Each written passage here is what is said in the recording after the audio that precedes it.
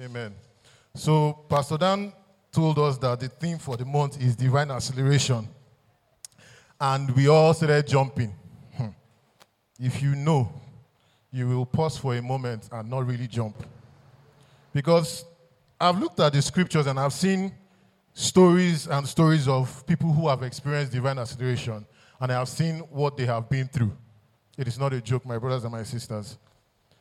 Yes, it's good to jump. But, my brethren, today I'm not here to give you a message that will make you jump. Neither am I here to bamboozle you with eloquence of speech. No. I'm only here as a messenger, and I will deliver what God has asked me to deliver to us here in Jesus' name. Before we get started, I'm going to read the scripture quickly. 2 Timothy 3:16-17. Please, let's be quick. All scripture is given by inspiration of God and is profitable for doctrine, for reproof, for correction, for instruction in righteousness, that the man of God may be perfect, thoroughly furnished unto all good works. What the scripture is telling you here is that what you are going to hear this morning might correct some of you, might reprove some of you, might instruct you in righteousness. Please don't bear any grudge against me. These are not my words. The words I speak today are not mine. I'm only here as a messenger. Please bear with me. Hallelujah. So the theme for the month is divine acceleration, but I'm going to be talking about a subtopic titled, Can You Be Trusted for a Time as This? Hallelujah. Can you be trusted for a time as this? We look at Esther chapter 4, verse 14.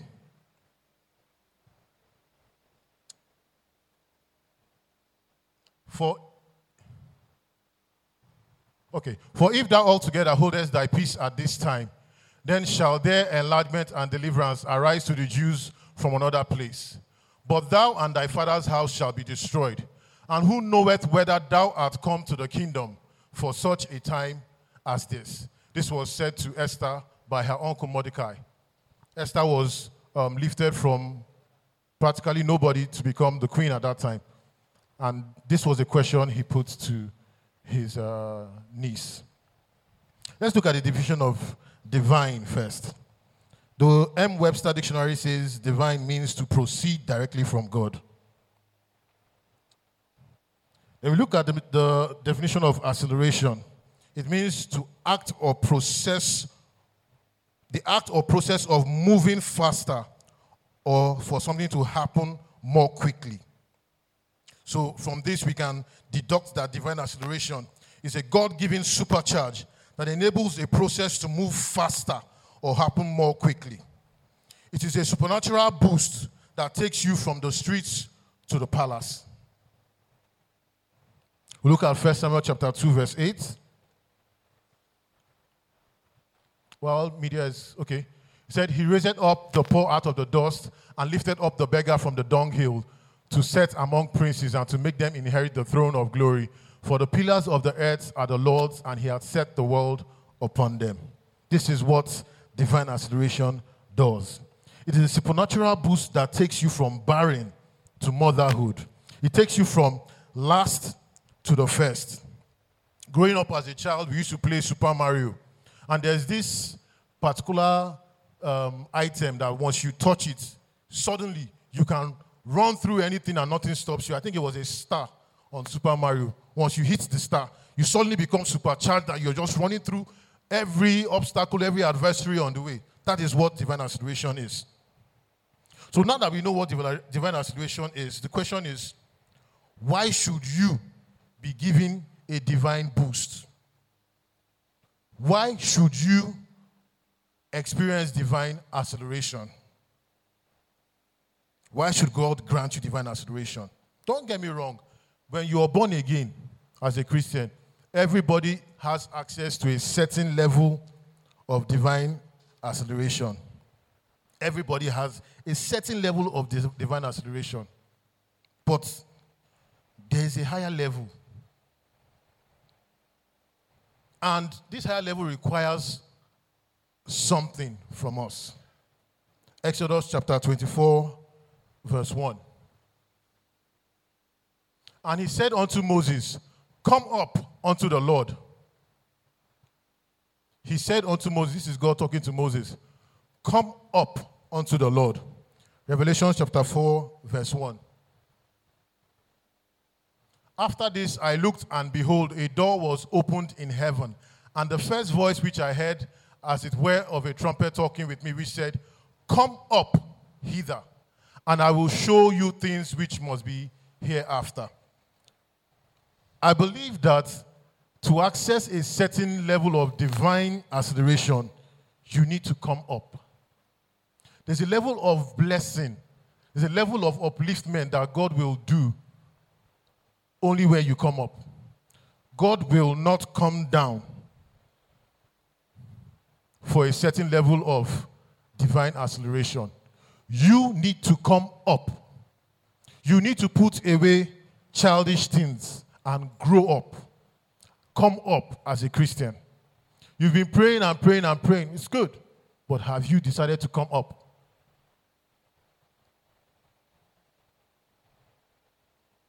Divine acceleration will try you by fire. There's this song we used to sing. I can't remember the song. It has something to do about try by fire. We need to be careful the kind of songs we sing. We're going to look at a couple of people who had access to divine acceleration. We'll look at Elijah.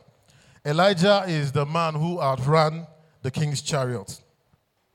In 1 Kings 18:46. This was a literal physical manifestation of divine acceleration. This was not, I prayed and I waited and prayed and then it happened. This was a divine physical manifestation of divine acceleration. And the hand of the Lord was on Elijah, and he girded up his loins and ran before Ahab to the entrance of Jezreel. If you know the chariots of a king, he has the finest horses. His horses are one of the fastest horses in the kingdom.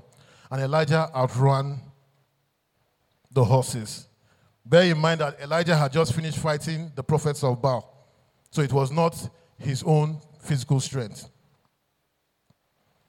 What made Elijah stand out? Elijah was a prophet. He wasn't the only prophet in his time. There were many prophets, but we actually never heard of most of them. If you read the Bible, the book of 1 Kings, Elijah pops up in the 18th chapter. Where was Elijah from chapter 1 to chapter 17? Chapter 18, Elijah just pops up. If you read the scripture, it says, and the word of the Lord came to Elijah. The word of the Lord came to Elijah. But guess what? The word of the Lord will come to you, but will you obey? Elijah was the only prophet who stood against the prophets of Baal. He was the only one to boldly call out King Ahab on the evil he was doing. Elijah obeyed God. Let's look at Joseph. We all know his story, prison to prime minister. He was sold into slavery under Potiphar, served under Potiphar, wrongly accused and jailed, and he finally made it to the number 2 seat. It looks very, very quick, very posh story. Oh my God, prison to prime minister. Oh, God is good. Let's look at what really happened in between. First of all, we need to know what kind of man Joseph was. In Genesis 37, verse 2, I want us to look at the kind of person Joseph was. Genesis 37, verse 2. Media.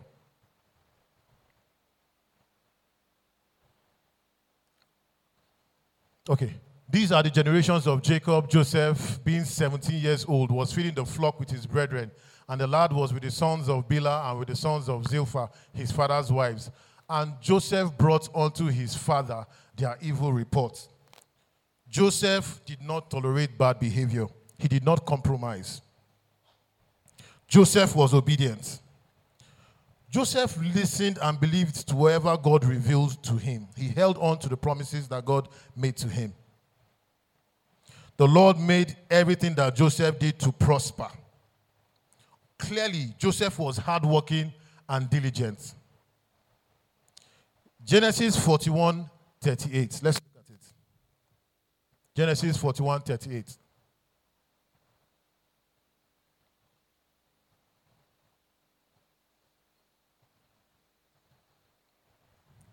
Okay, while we're waiting for media, Genesis 41:38, it talks about how the Spirit of God was in Joseph. Genesis 41:38.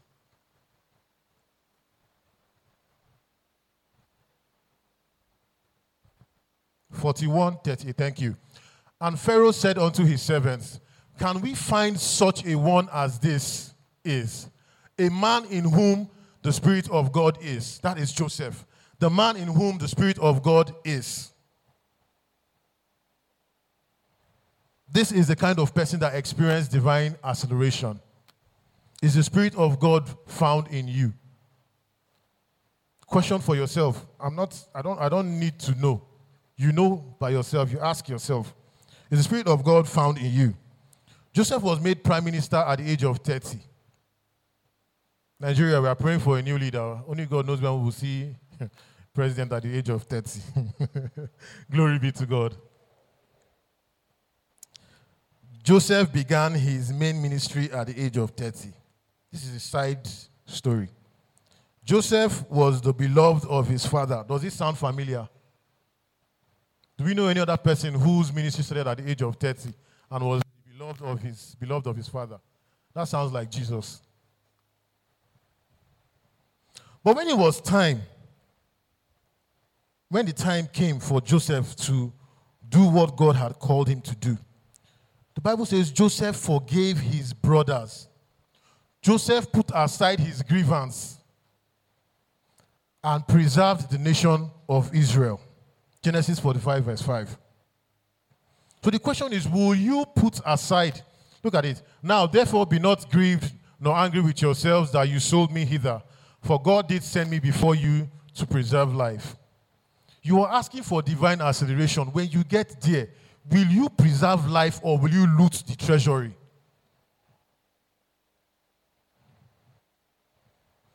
Isaac, obedient and flourished. Isaac sowed in the same land and flourished. God said, do not go into Egypt, but dwell in a land which I shall tell you of. Doesn't that still sound like Abraham? We read the Bible as if these are stories. These are people's lives being told. I put it to you that your lives are still scriptures being written. So look at your own life and read it as a Bible story. And you realize that there's not much different from what is here in the Bible and your own life. Your own Abraham moment comes every time and you do not obey. Your Abraham moment will come. The question is, will you obey? We look at Esther. Her story is a depiction of divine acceleration. We all know her story. She said nobody. The Bible says she was an orphan.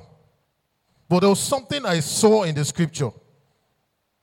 In Esther 2 verse 10 and Esther 2 verse 20, it was obvious that Esther was obedient to Mordecai. Whatever Mordecai said, she listened. Look, Esther had not showed her people nor her kindred. He's talking about when she became a queen. She did not tell the king where she was from. I don't know the kind of beauty that somebody will have that you will not ask her, please, where are you from? Take note. One of the first questions you ask on a date, where are you from?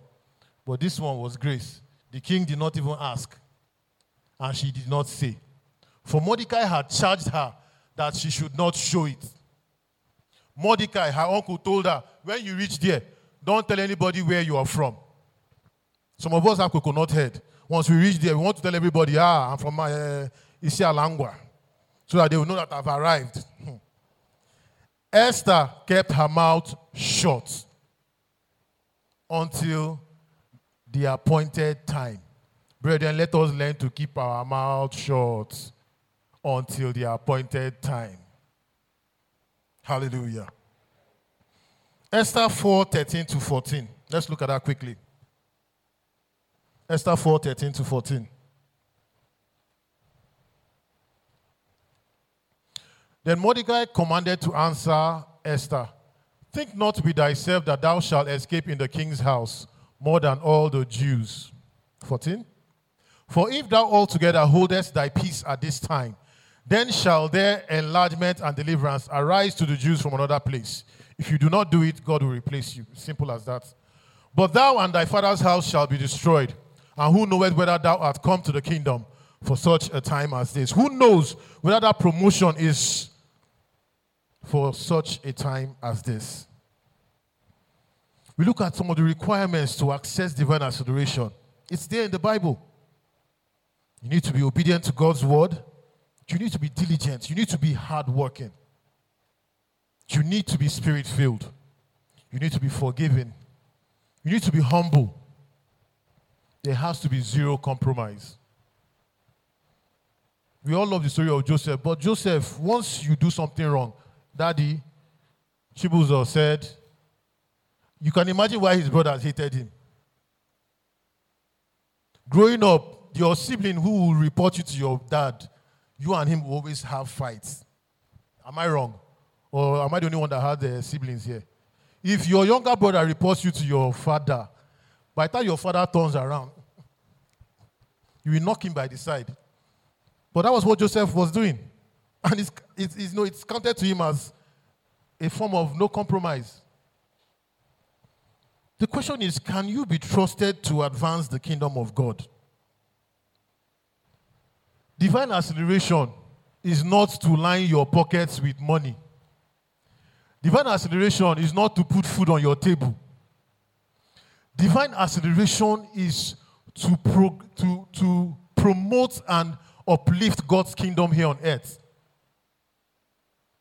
So if you're asking for divine acceleration, the question is, when you get it, what will you do with it?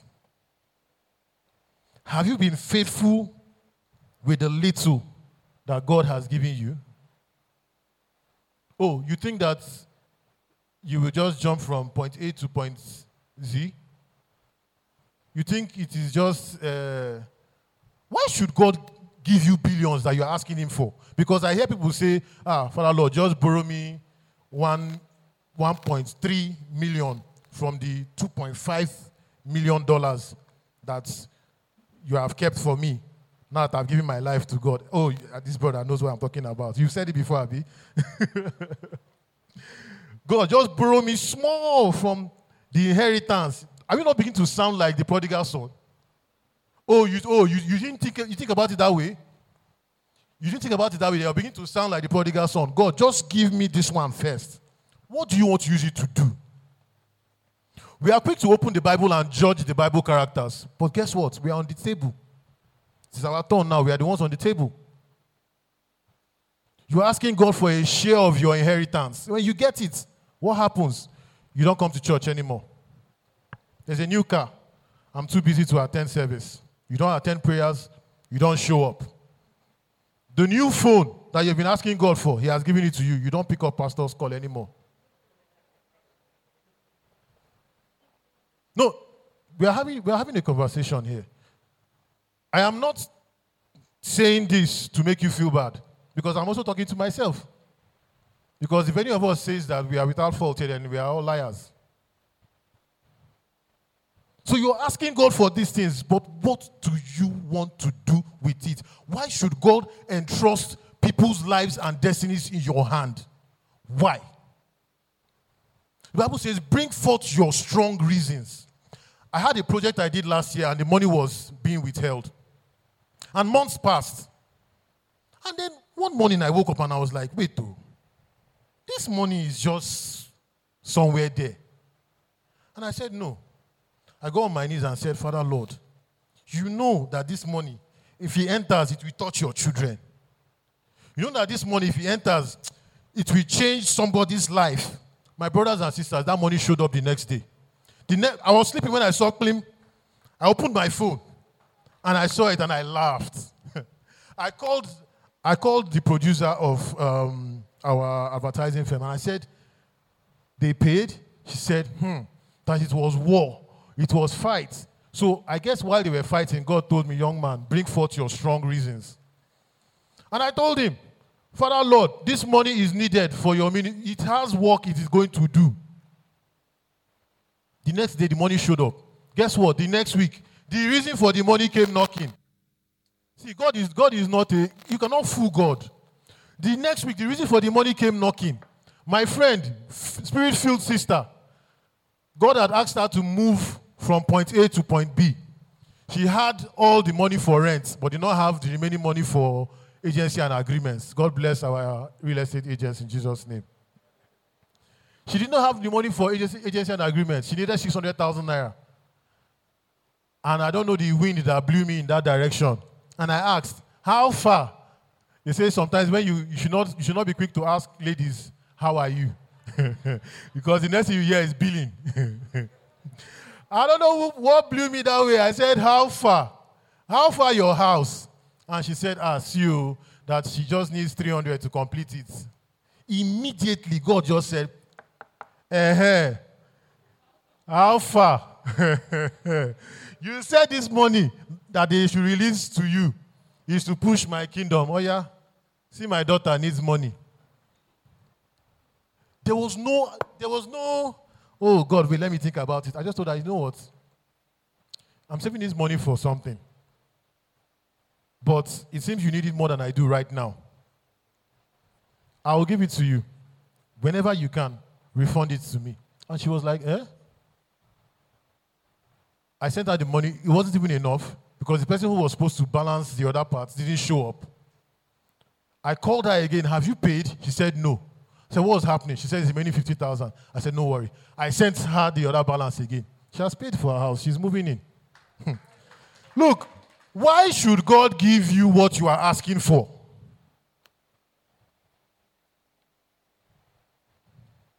Can you give God a reason to grant you divine acceleration? What are you doing with God's money? You think it's your money. What are you doing with it?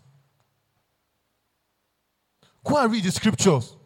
The Bible talks about how the disciples, each one gave of the other one so that there was no lack in the house. You are sitting on million. Your brother sitting beside you is looking for 1,000 naira and you are removing your face. Who are you fooling? Look at the scriptures. It's there. We choose the part of the scripture that suits us, Abi. Not today. The Bible talks about the disciples in one accord. He who had plenty was given to the one who didn't have. Sometimes we are praying to God for solution. Meanwhile, you are the solution to somebody's problem sitting beside you. I keep saying it and I'll keep saying it everywhere. The solution of every one of us is seated right here in the church. You are the solution to your brother's problem. In case you don't know, now you know. See, solution will not come from heaven. You are praying to God to bless somebody for something that you can bring out from your pocket and give him. You think it's your money? 1 Kings 16 verse 2. As we round up. 1 Kings 16 verse 2. This is somebody that did backflip and kabashed and prayed and danced and asked God for divine acceleration. It was given to him. But look at what he did. And this is what God said to him. For as much as I exalted thee out of the dust and made thee prince over my people Israel, and thou hast walked in the way of Jeroboam, and hast made my people Israel to sin, to provoke me to anger with their sins. This is somebody that God raised from the dust. Do you know what it means to be in the dust? You are eating shit. You are in the dust. People are passing. It's whatever that falls from their shoe that you are able to see to eat. And God lifts you up to become the prince over Israel. And then you turn it to a joke. What are you doing with God's finances? What are you doing with kingdom money? What are you doing with covenant money? It is very clear that being connected to God and believing in Jesus Christ and being filled with the Holy Ghost is the first step to divine acceleration. You cannot come up if you have not first accepted Jesus Christ as your personal Lord and Savior. That's the honest truth. I will not sugarcoat it. That level you are looking for until you have first accepted Jesus Christ as your personal Lord and Savior. At this time, I'd like us to bow our heads. Let's bow our heads. Let's open our hearts and open our minds and open our mouth and begin to speak to God. and ask God to show you what is required of you for your next level, your next dimension. This is the time. You are not here for me. You're not here for anybody. You are here because you need something from God. You need a change in your life. And if you're here and you are not born again, this is the time for you to stand up on your feet. This is not the time to be shy. This is the time to boldly declare your stand with Christ. If you desire divine acceleration in your life, now is the time. So if you're not born again, I urge you, I plead with you in the name of Jesus. Rise on your feet and let's say the prayer of salvation together. Is there anyone here? If there's no one here, let's rise on our feet. Let's rise on our feet and begin to pray. Let us thank God for the word that we have heard this morning. That the words we have heard this morning will not be stolen away from us. This is not the time to look at me. This is the time to close your eyes and begin to pray.